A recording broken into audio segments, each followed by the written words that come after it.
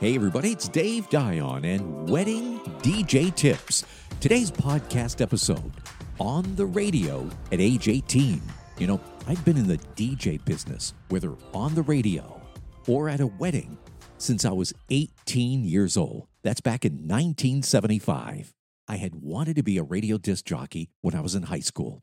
I remember talking my father into driving me to Boston to the FCC building so I could take that all-important third-class radio telephone license exam. Now, back in the 70s, you needed this type of license, plus something called Element 9 stamped on that license to have the legal authority to turn on or turn off a radio station's transmitter. In addition, you also had authority to monitor the frequency, the transmitter, and the antenna readings from these radio stations. Well, I passed the test. I got Element 9 stamped on the license, and I was ready to go. All I needed was a radio station that would give me a shot. In August of 1975, I drove my orange 1974 Volkswagen bus to Gorham, Maine.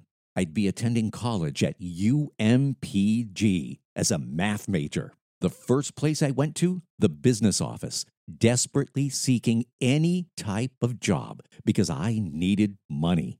And a small miracle occurred. There was an ad on a corkboard. WMPG-FM, the college radio station, was looking for a play-by-play radio announcer for UMPG basketball and hockey. I made a beeline to the radio station, and the manager, Bruce Childs, hired me right on the spot. I placed my license up on the wall of the radio station, and I was doing regular disc jockey shifts and eventually play-by-play sporting events. And then in October of 1975, I landed a radio disc jockey job at WJBQ AM and FM in Westbrook. This was a super popular radio station in Greater Portland. At age 18, I was officially a radio star. Well, there you go, a little historical perspective on the wedding DJ. You've been listening to Wedding DJ Tips, and I'm Dave Dion.